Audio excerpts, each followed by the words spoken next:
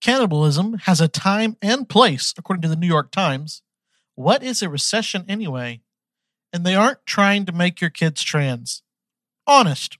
I'm your host, Zach, and this is Zach's Fact Check.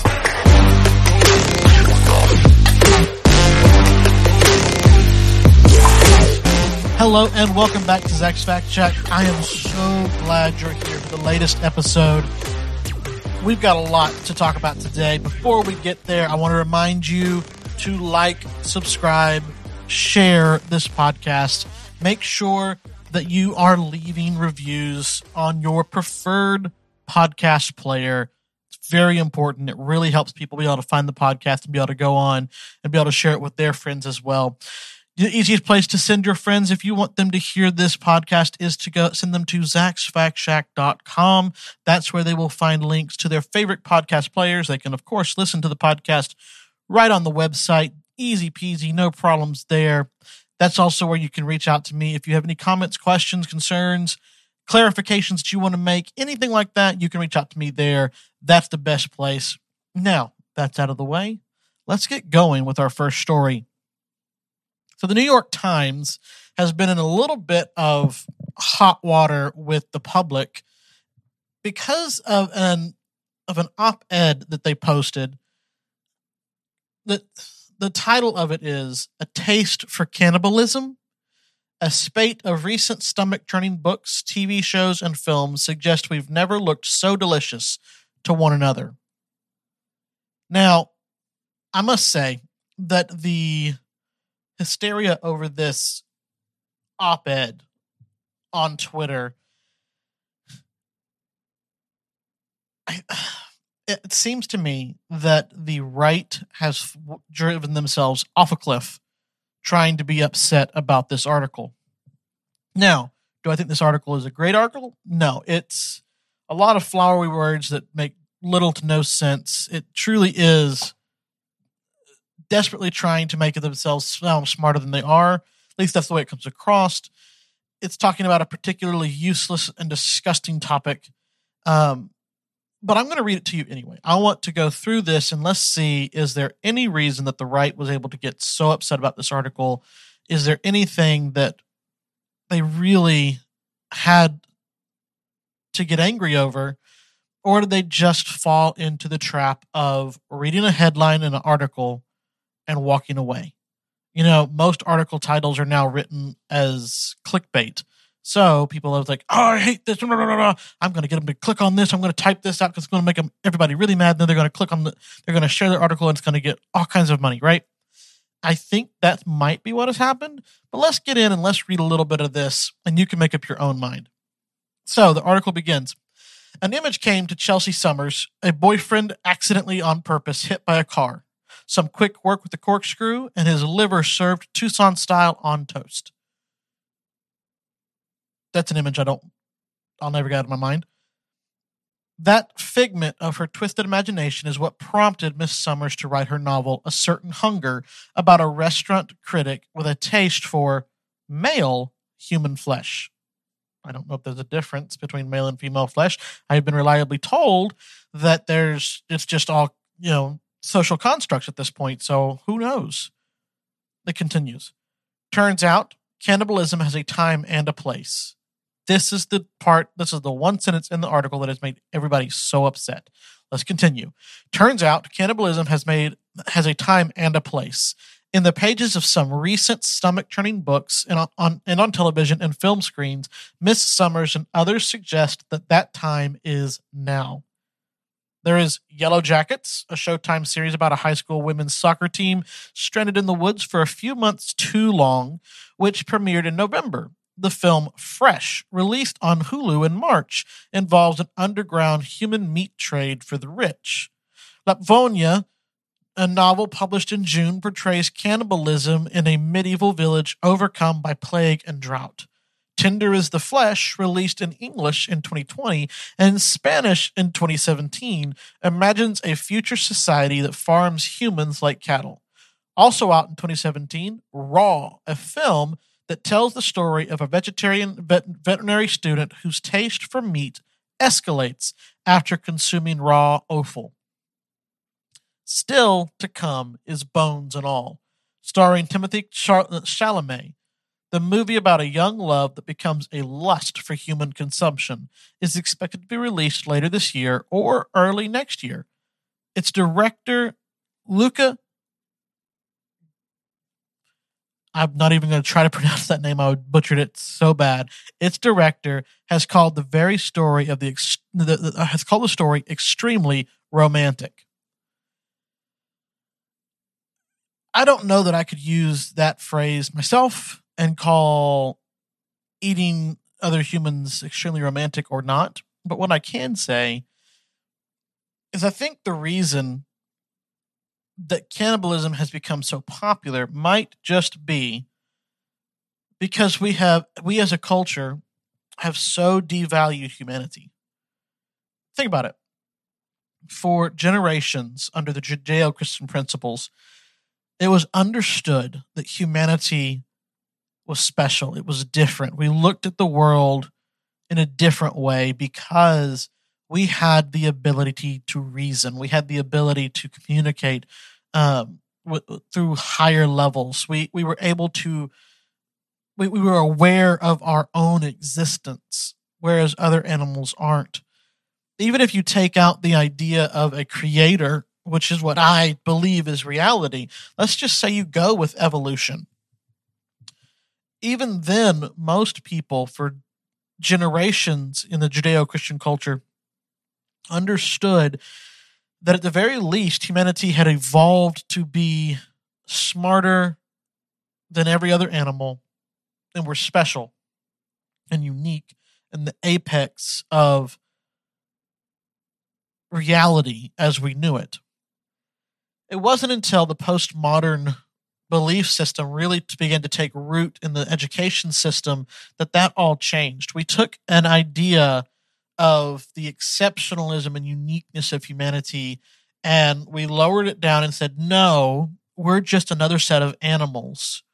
And the way that we treat other animals is the way that they should treat us. And we have to give them the same rights that we have. They have to be able to do all this stuff started coming out, all these ideas. A lot of the stuff that has taken place in our society, the sexual revolution, the destruction of the family unit, the idea that my body, my choice, and the right to kill unborn children at will. All of these ideas came from the belief that mankind was not special. It was not different. That there was nothing unique about us. That we were just another set of mammalian animals on the planet, and that's all that we were. There was nothing different or special about us. That belief system has permeated our entire culture. Whenever you devalue humanity, whenever you decide that all of humankind is no better than a gerbil, you lose that respect for that life. See, the left would have you believe, not all the left, but a portion of it, the colloquial slur for them would be tree huggers. But the idea of people who are protecting the environment, protecting wildlife, things like that, these people have come to the more radical belief system within this ideology is that we have to protect animals at the same because they're the same as us. They're just as unique as us, just as special as us, and that they have the rights of us. I mean, many movies have been done, books written, all these things about how a misguided environmentalist decided to kill off humanity because we were the virus, right? You've heard that phrase before, that humanity is the virus. That's the problem, right? That idea took hold to protect the animals. And so a lot of people said, okay, so since we are equal with animals, we'll be just as protected as animals. The reality is that the vast majority of people do not think that way. They don't think of animals as being equal to us. They think of animals being lower than us. So when you tell them that you are equal to, that these people over here are equal to animals, then people are going to treat them like animals. This is we had this idea of dehumanizing a group of people. This happened in the Holocaust, right, where the Nazi Germans they dehumanized the Jews. They dehumanized those who they considered to be inferior, those who were mentally handicapped, those who were physically deformed, those who were had a proclivity to a different sexual orientation, things like that. These people were dehumanized by the Nazis, and people were able to, like, oh well, they're not human, so we can kill them just like we would animals. Throw them in the gas chamber and kill them.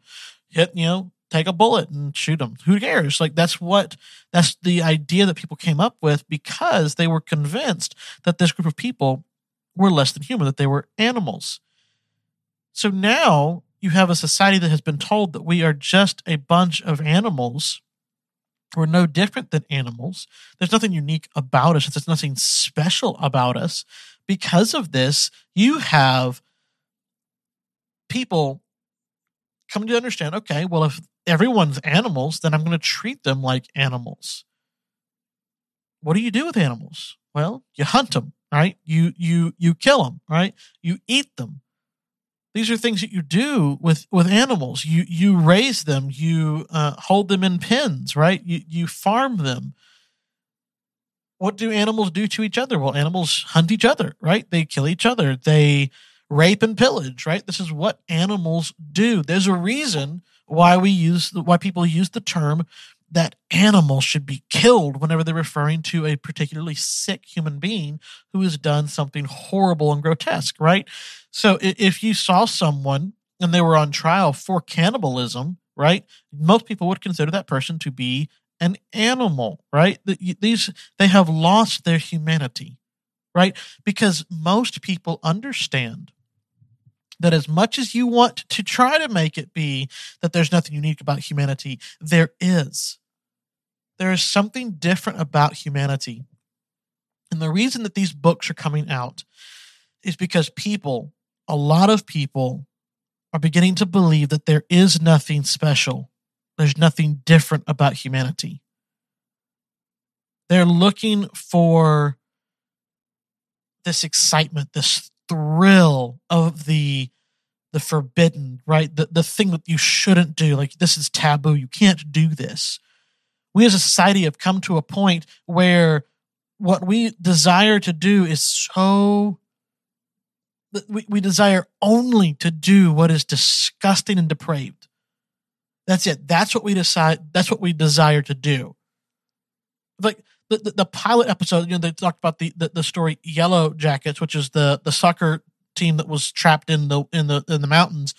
The sentence says the pilot episode of Yellow Jackets shows a teenage girl getting trapped, bled out like a deer, and served on a platter in a terrifying ritual.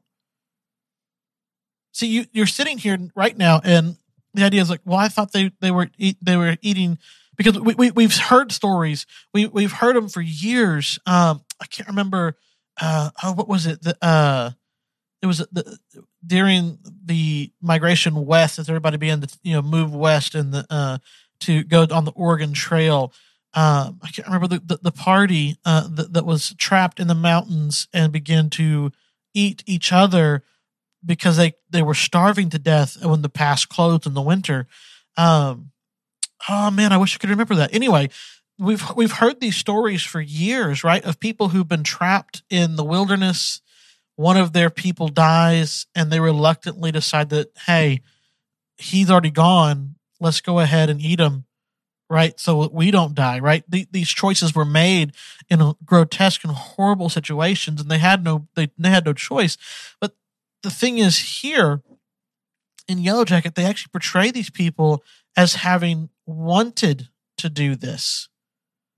Like they trapped this girl, then bled her out like a deer, and then served her on a platter in a terrifying ritual. I've never seen the show. I have no desire to see the show. I have no wish to see the show. But it is that they are clearly portraying it here in this article that this is a thing that is more than survival. In fact, the creators of Yellow Jackets, Ashley Lyle and Bart Nickerson, who live in Los Angeles, say that they wanted the plot to hint that human conception wasn't merely for the character's survival.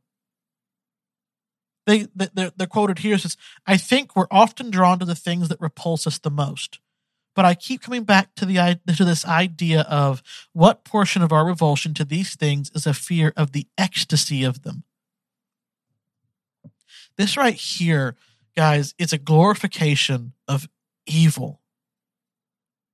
It just is. What we're looking at right here is that we're drawn to the things that we're repulsed by, right? We're drawn to that forbidden thing. Okay, we all understand that a lot of people, that we as humans are stupid, right? We often desire the things that we know we shouldn't want, right? I think Paul in Scripture says, "I do the things I do not want to do, and I don't do the things I want to do. What a wretched man that I am!" Right? We understand that we as humanity do things that we know are wrong all the time. We do things that we shouldn't all the time. Yet, to glorify it like this with the statement, but I keep coming back to this idea of what portion of our revulsion to these things is a fear of the ecstasy of them.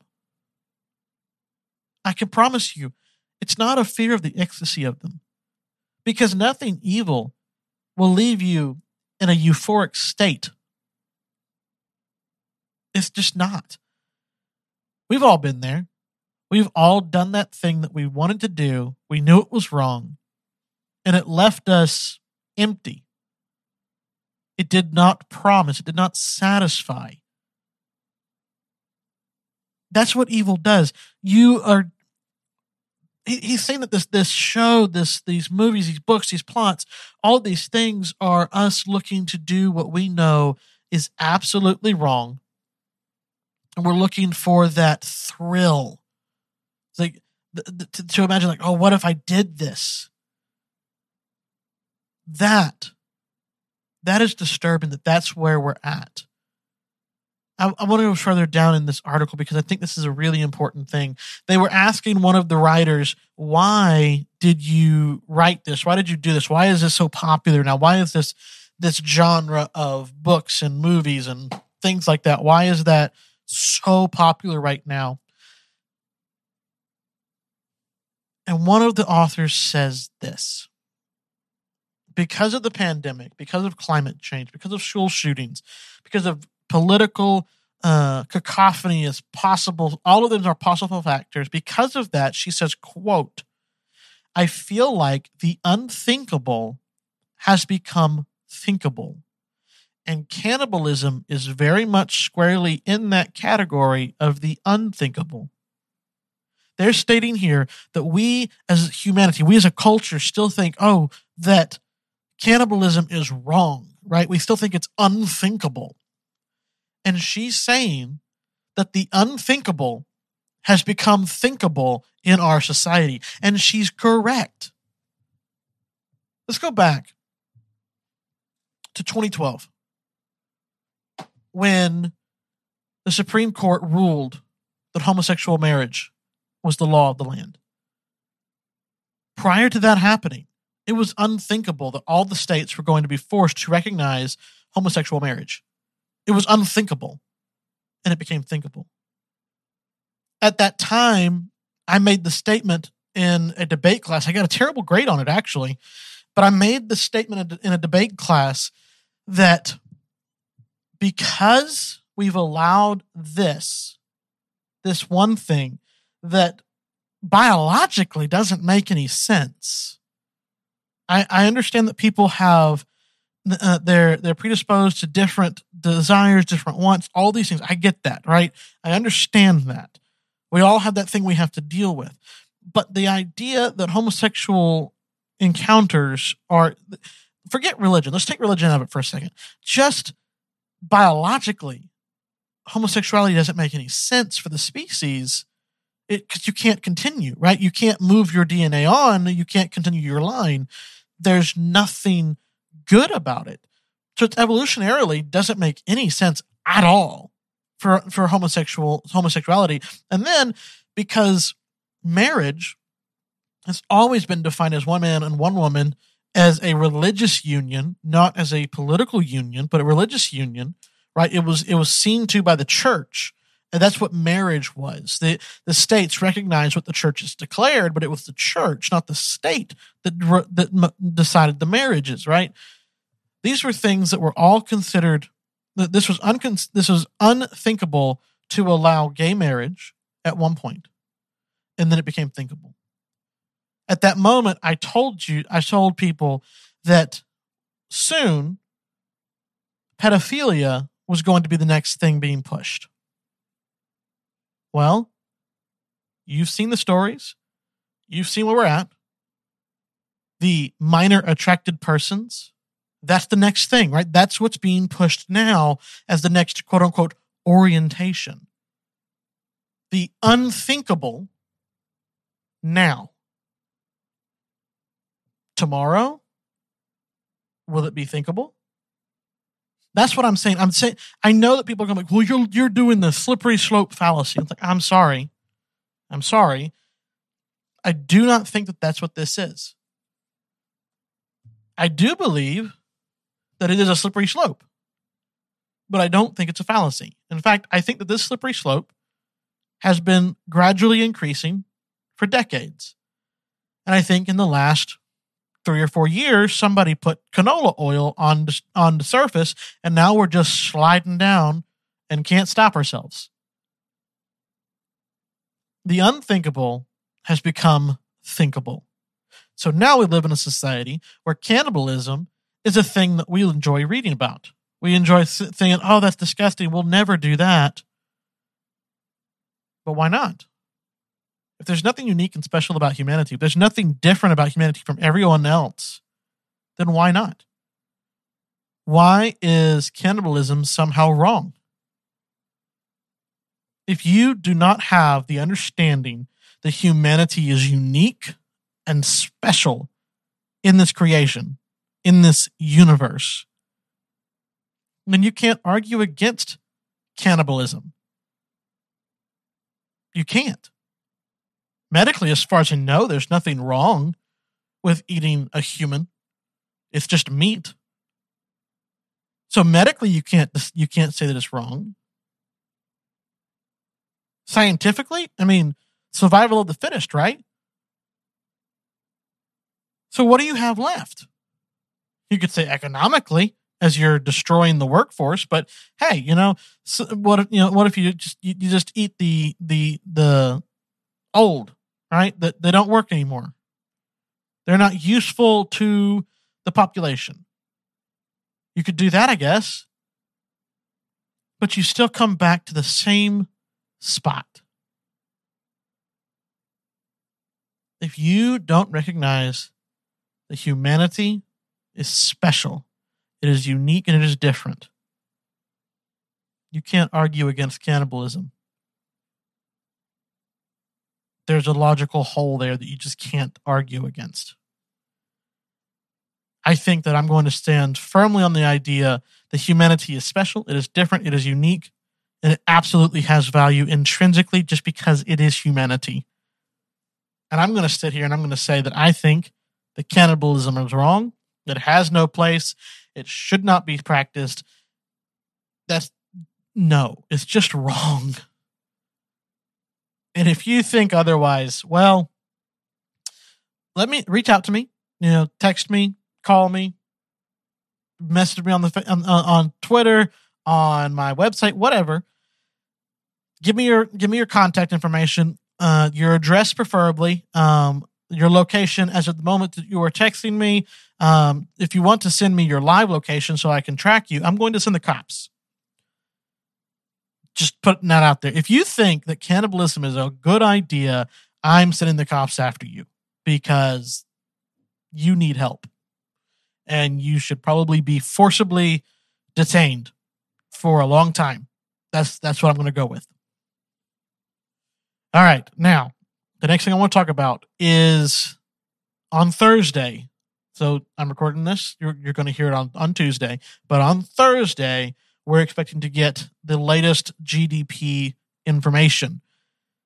It's widely expected that GDP information is going to be horrific for the Biden administration because it's expected to likely be a second straight quarter of economic shrinkage, I guess. So, what we have is your economy, if it's growing, meaning that it's adding money to the economy, adding jobs, adding wages, adding product, things like that, then it's in an expansion. That's growth. That's good. More jobs, things like that. That's what we were in. It's classified from I believe 2009, maybe 2010, all the way up until 2020 was the longest growth period on record for a consecutive number of months of growth. So that would be considered a expansion of the economy. A recession is whenever the economy shrinks back, meaning that it grew. It could be that it grew too quickly and it has to equalize, pay off debts, things like that. Jobs have to go away for a time, things like that, and then they add them back once they have restructured the businesses, restructured the market, whatever it is. That can happen for a quarter. And it's not considered a recession because you can have corrections, right? That are really quick. Oh, we're good and we're on and going, and that's twice as big as it ever was the next quarter, right? That happens all the time. But whenever you have two consecutive quarters, so 6 months worth of the GDP declining, it is considered a recession, meaning that the economy is shrinking. Now, how long will the economy shrink? How quickly? That you never know. So in 2020, it shrunk rapidly because they shut down the economy, right, for the COVID-19 pandemic. They forcibly closed everything and said, go home and stay there, right? And so the economy, people lost their jobs, they lost their cars, and just all kinds of stuff, and just a complete just collapse of the economy, right, forced by the government. That kind of collapse doesn't usually happen on its own. It usually only happens when the government interferes. Even in the 1920s and 30s, when the Depression hit in 1929, even that wasn't as severe as it became when the federal government put their hands on it, right? The idea of the free market is that if you leave it alone for the most part, it grows, right? It does its job. It's very quick in its resets because everybody wants to make money, right? So you do everything humanly possible to get the economy growing again so you can make money. You're not going to make money whenever the economy is shrinking, right? Very few people are going to make money. So everybody wants to make money, so they want the economy to get growing again. So you're going to limit your liabilities. You're going to fix the debts. You're going to correct these issues, and you're going to move on.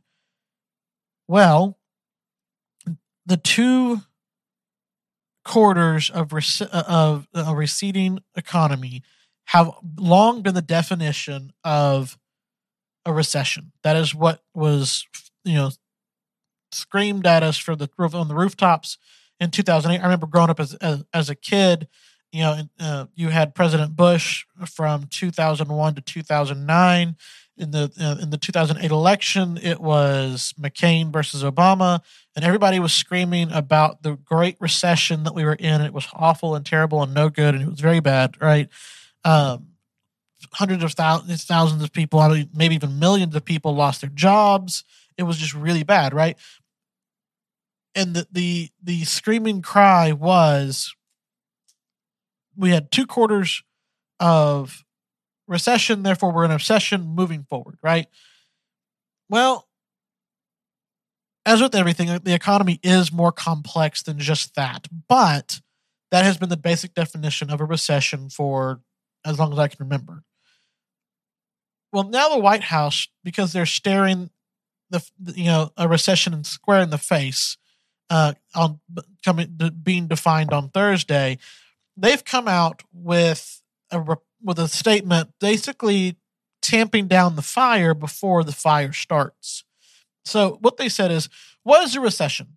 While some maintain that 2 consecutive quarters of falling real GDP constitute a recession, that is neither the official definition nor the way economists evaluate the state of the business cycle. Instead, both official determinations of recessions and economists' assessments of economic activity are based on a holistic look at the data, including the labor market, consumer and business spending, industrial production, and incomes. Based on these data, it is unlikely that the decline in GDP in the first quarter of the year, even if followed by another GDP decline, in the second quarter indicates a recession. So they're saying that, yeah, we're going to have 2 quarters of shrinking economy, but that's not actually a recession. We're going to change the definition on you, but they only change it slightly.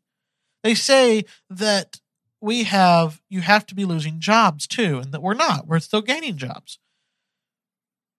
Well, I don't know if you can say that yes, you are gaining jobs, but you're doing it at a slower rate than what is expected almost every single month. And we're just now getting back to pre-pandemic job numbers, right?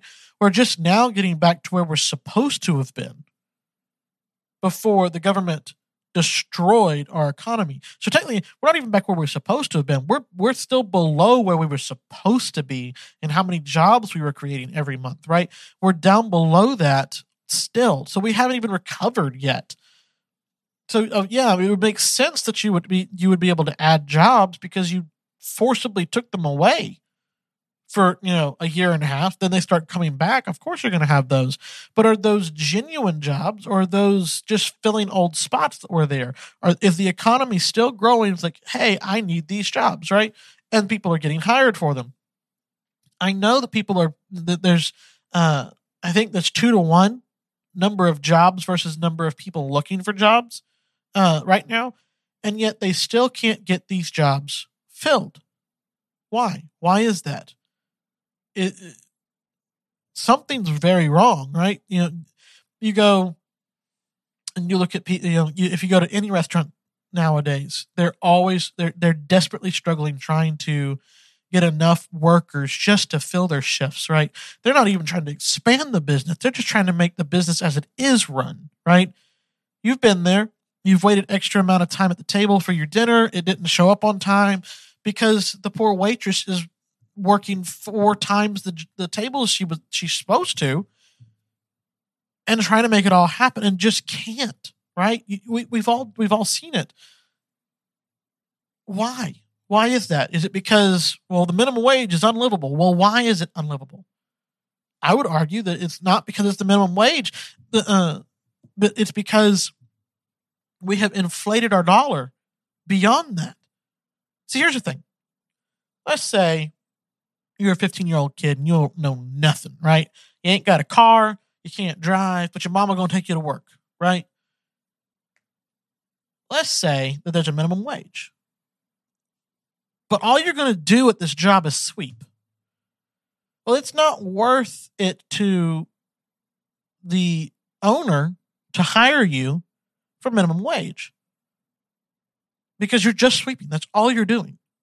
It would be cheaper for you to, if there was no minimum wage, to be paid less than that to sweep only, right? Get you a little bit of spending cash whenever you cannot do anything with the money you have, but you can get a little spending cash, right? Then the minimum wage comes along, and that job that you might have gotten to enter into the workforce whenever you were really young is suddenly gone because it's not worth it to you to be the person who sweeps, right? So instead, the person who was taking out the trash now has to sweep, right? They've combined those jobs. So now that person is going to get paid minimum wage and has to do both jobs, work twice as much for pretty much the same amount of money. Just the minimum wage. Now, I will agree that the minimum wage is not a living wage. It's not. But I'm sorry, flipping a burger is not a job worth more than that. It's just not. Anyone can come in and flip a burger. It's very simple. But not everybody can be a doctor, right? It takes years of experience, years of training, years of college, years of study, years of internships. All of these things add up. So yeah, you now have a job that is worth a lot of money. So you're paid a lot of money. See, we have tied our identity to what we do, and how much we're paid is how much we're worth. But here's the thing. How much you're paid is not your value. How much you're paid is how much value you add to that business. That's what you're paid. So if your job does not add a lot of value, why would you be paid a lot of money? That doesn't make any sense. See, the business can't look at your scenario and say, well, he's got 3 kids and, a wife and, he's got to make money.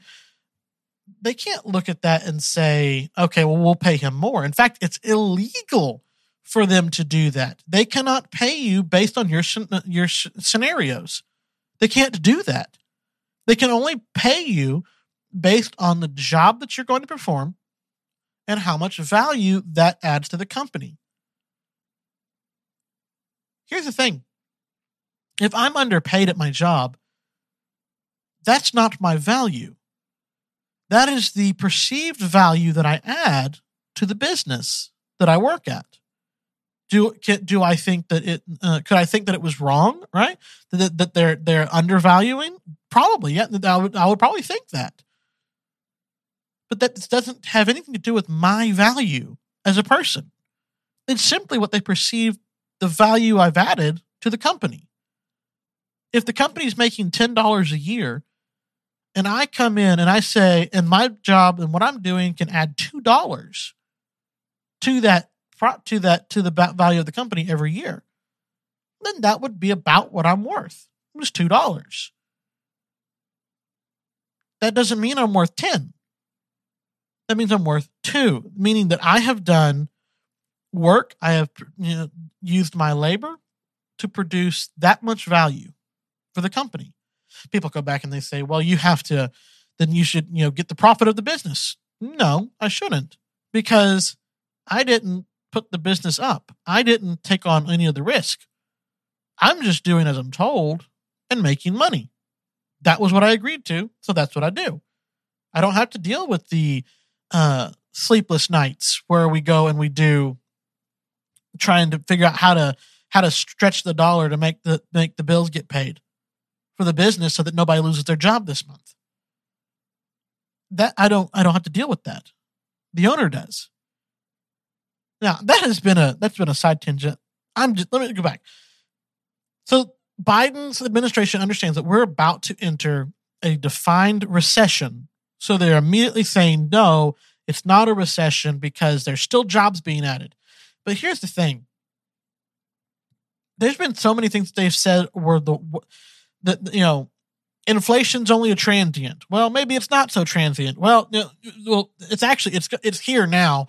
It's not as bad as maybe. In fact, we've hit the worst now, right? It's actually worse now than it was when I said that, but now it's the worst. Well, it's actually worse now than it was when I said that. So everything that they've ever said, anything that's come out of their mouths has been a lie or incompetent. I don't know which, but it's one of those two. That's it. Because it is proven false within 3 months of them saying it. Every single time. They came out, I know that we talked about vaccines earlier and the possible adverse side effects of those, but now we know that they said, hey, the vaccines will keep you from getting COVID. And then they weren't. And we were saying, hey, these aren't working. What's going on? They're like, yes, they are. They're absolutely working. No, they're not. They're not keeping us from getting the disease. Well, actually, vaccines, they're not supposed to keep you from getting sick. They're supposed to just give you protection and make the symptoms less. Look, I don't know about you, but if you were growing up and polio was a thing and they gave you a vaccine and you still got polio, it wasn't as bad, but it was polio. And you still lost the use of your legs, but you didn't die. Would you consider that vaccine to have worked? I wouldn't. I wouldn't. I would not call it a vaccine. How about the smallpox vaccine? Oh, you got a vaccine and you still got smallpox. You didn't die, but you went to the hospital for a while. Would you say that had worked? Of course not. So why are we expected to believe this? I have gone on a tangent again. Let's get back to this. Everything they have said has been either a lie or incompetent. I don't know which, but that's what's happened.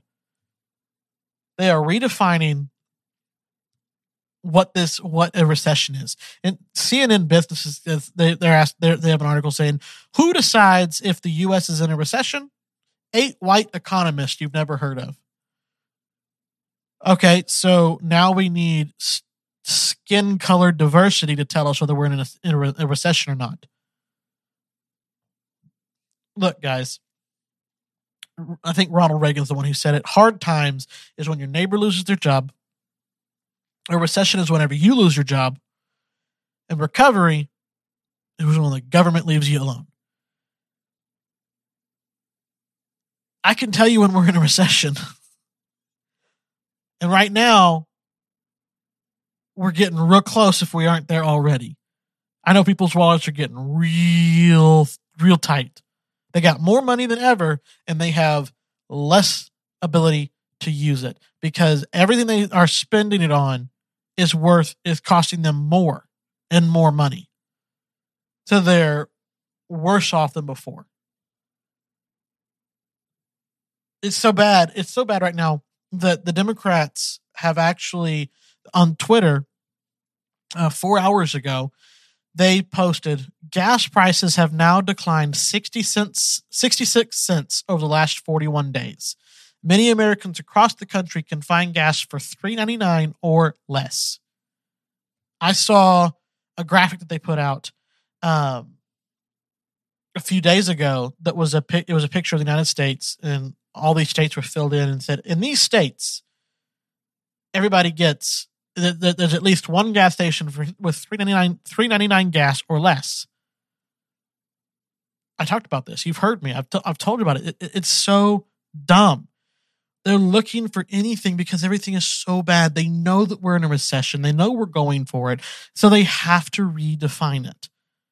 It's just sad. It really is. I don't know what to think about it, but I do know that there's just, it's sad. It's just sad. Hopefully the economy will get better because that's what we need it to be. We need the economy to get better. We need to move on and not have a problem anymore. So the next thing I want to talk to you about is an article that has come to my attention. I told you that when the unthinkable becomes thinkable, that's where we're at, right? When the unthinkable becomes thinkable. This is an article from Metro.uk. So it's a UK magazine. The article, the title says, "My 4-year-old is gender non-conforming, but her nursery doesn't respect that." Okay. Didn't know. She's 4. She thinks that she's a unicorn. Why would I listen to that? This is from a tweet that came out from Stonewall. It says research suggests that children as young as 2 recognize their trans identity. Yet many nurseries and schools teach a binary understanding of pre-assigned gender. LGBTQ inclusive and affirming education is crucial for the well-being of all young people. I told you, they're not coming for your kids. That's not a thing. That's not what they're doing. And then right behind you, they're like, oh, yeah, but your kids. I know that there are many teachers now on TikTok.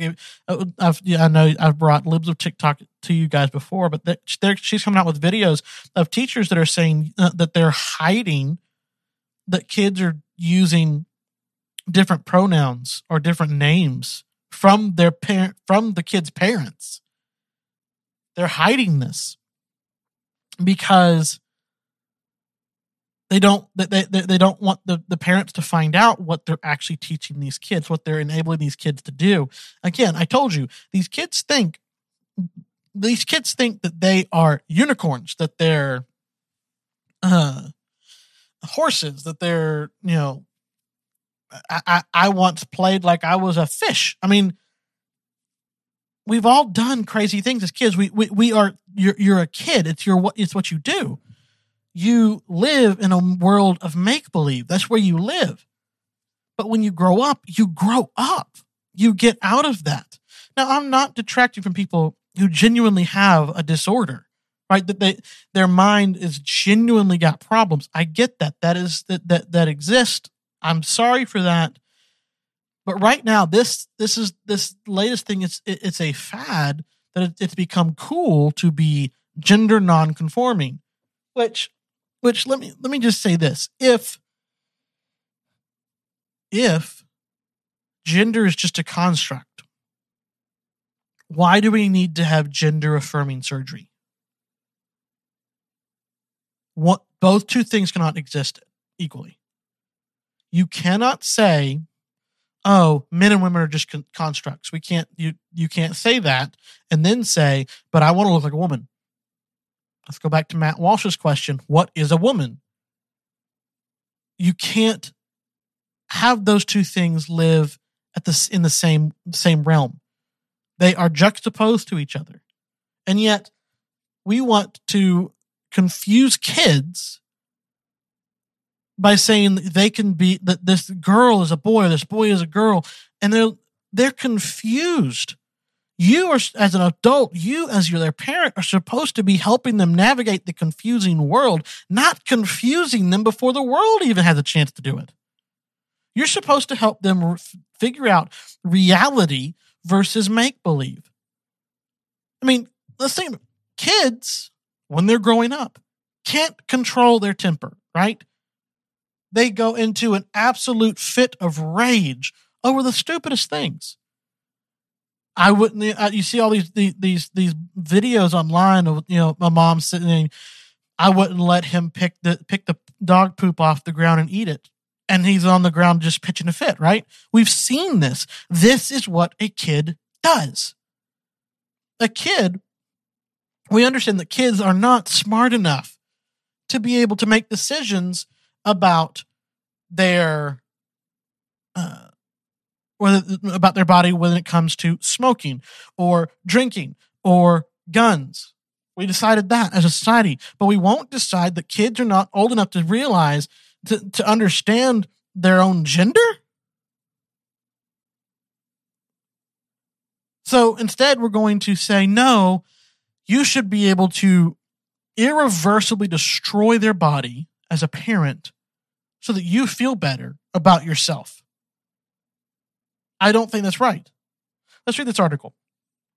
In the months before she started nursery, my 4-year-old daughter would often say she was a boy.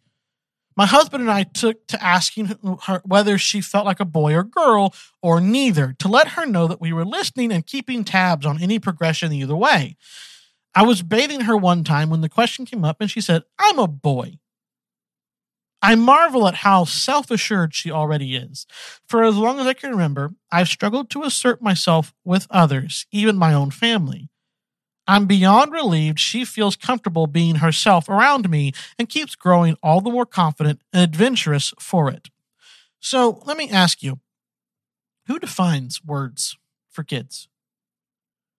Because, kids don't have a dictionary when they whenever they're born, right? They don't have a lexicon of words. They're not a babbling thesaurus, right? They make weird sounds trying to formulate words, and they learn words from humans, and they learn how to put those words together into sentences, right? And then that's how they talk. That's how humanity talks. That's what kids learn from adults. What is define boy? She says, I'm a boy. Okay, well, what's a boy? A boy is someone with a particular set of reproductive organs, or is a boy someone who just happens to like playing with army men? If that's a boy, okay, cool. So you're a girl who likes army men. That's cool. What we're doing right now as a society is we're eliminating the tomboy. We're saying that if you're a girl who likes boyish things, you're not a tomboy. You're actually just a boy. You're transgender. You're confused. You should get surgery and make sure that you don't turn into a woman. You're a boy your whole life. I don't know about you, but I have a sister that would be very upset if she was told whenever she was younger and was absolutely a tomboy and would beat up every guy she had a chance to. She knocked my teeth out. That's how abusive she was to guys. She's very abusive. I still talk with a stutter about it. It's very abusive. Very abusive. I'm just saying. She's going to kill me. I love you, Danielle. I love you. She was absolutely a tomboy. But she was not trans. She just liked things that are quote unquote boyish. And you know what? I did not like working on cars. I did not like that at all. I'm not a girl. I'm just not. I am not your man's man. All right. I never have been. And I'm not going to start now. It's just, I'm not. That's not me. But I'm not a girl. I'm not trans anything. And the idea that 2-year-olds know what gender, 2-year-olds don't know how to speak clearly. They don't know if they're a boy or a girl. That's why you, as an adult, should tell them what they are. Make things clear for them. Give them the English language or whatever language you speak. Give them the language they can use to construct the reality around them, to understand it and put it into words for them. These kids are walking around trying to figure out what in the heck is going on, and we're making it more difficult for them. And I think that's wrong. I think that's abusing kids. I think that's making it... The world is difficult enough to live in. You don't have to make it more so by making it confusing. Clear things up for them. Say, hey, what? Guess what? You're a girl, but you like to do things that are really fun and that other guys like to do. But you're a girl, and that's awesome. And you should be that way. And you're going to be the best girl you can be, and you're going to have fun. That's what you should be telling them. Instead, what we're telling girls is that no, unless you strictly fall into this category of what you have defined to be a girl, then you're not a girl, you're a boy. You're eliminating girls. You're saying girls are inferior to boys. That's dumb. Why? Why would you think that that's okay to tell your kids, to tell your girls that no, if you don't like your stereotypical girl toys, then you must be a boy? No. Let your girl be a girl. Let her do what she wants, but let her be a girl. If she wants to wear pink dresses and go crazy, let her do it. If she wants to wear camo and go hunting, let her do it. Let her grow up as a girl and let her change the world.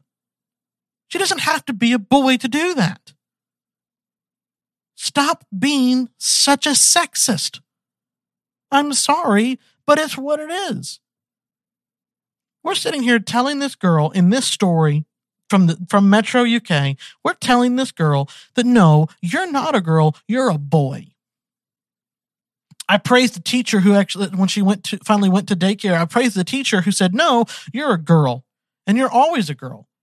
I praised that teacher for giving her some reality and not letting her live in a confused state like her parents were. That teacher loves her more than her parents do. Because to love someone is to tell them the truth. Just tell them the truth. Tell them you're a girl or you're a boy.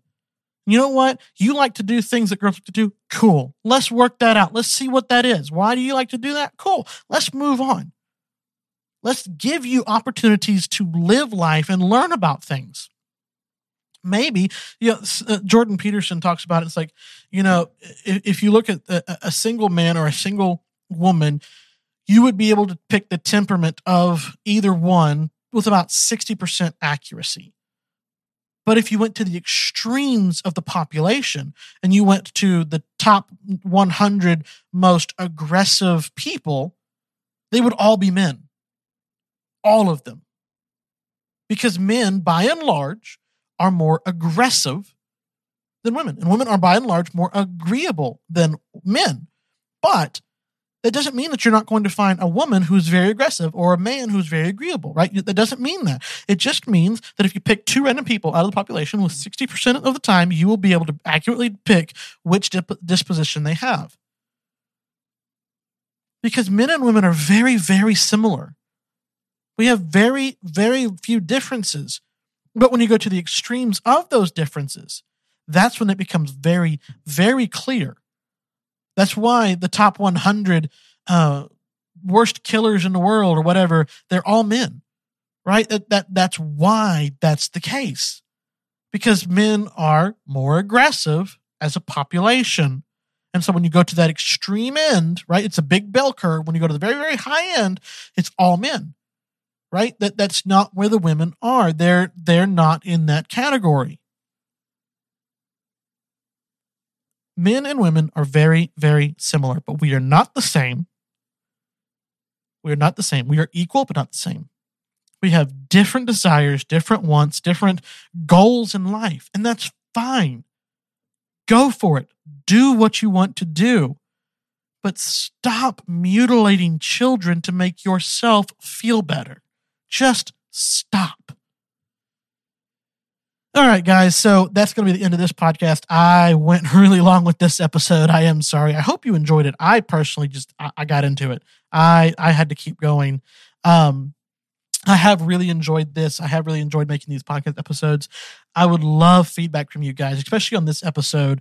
Let me know what you're hearing, what you're seeing. Give me some show ideas, things like that. And let's keep this going. Again, let your friends know. Send them to zachsfactshack.com. Super easy, super simple. It's no problem to be able to find them there. They can go, your friends, your family, they can go wherever they want, on whatever platform they want and be able to listen to the podcast. But make sure you go and you give a review for me. Give it 5 stars if you liked it. Give it 1 star if you didn't. I would love your honesty. Go up there, though, and give me a review. Let people know what's going on. But until next time, I'm Zach, and this is Zach's Fact Shack. We'll see you later.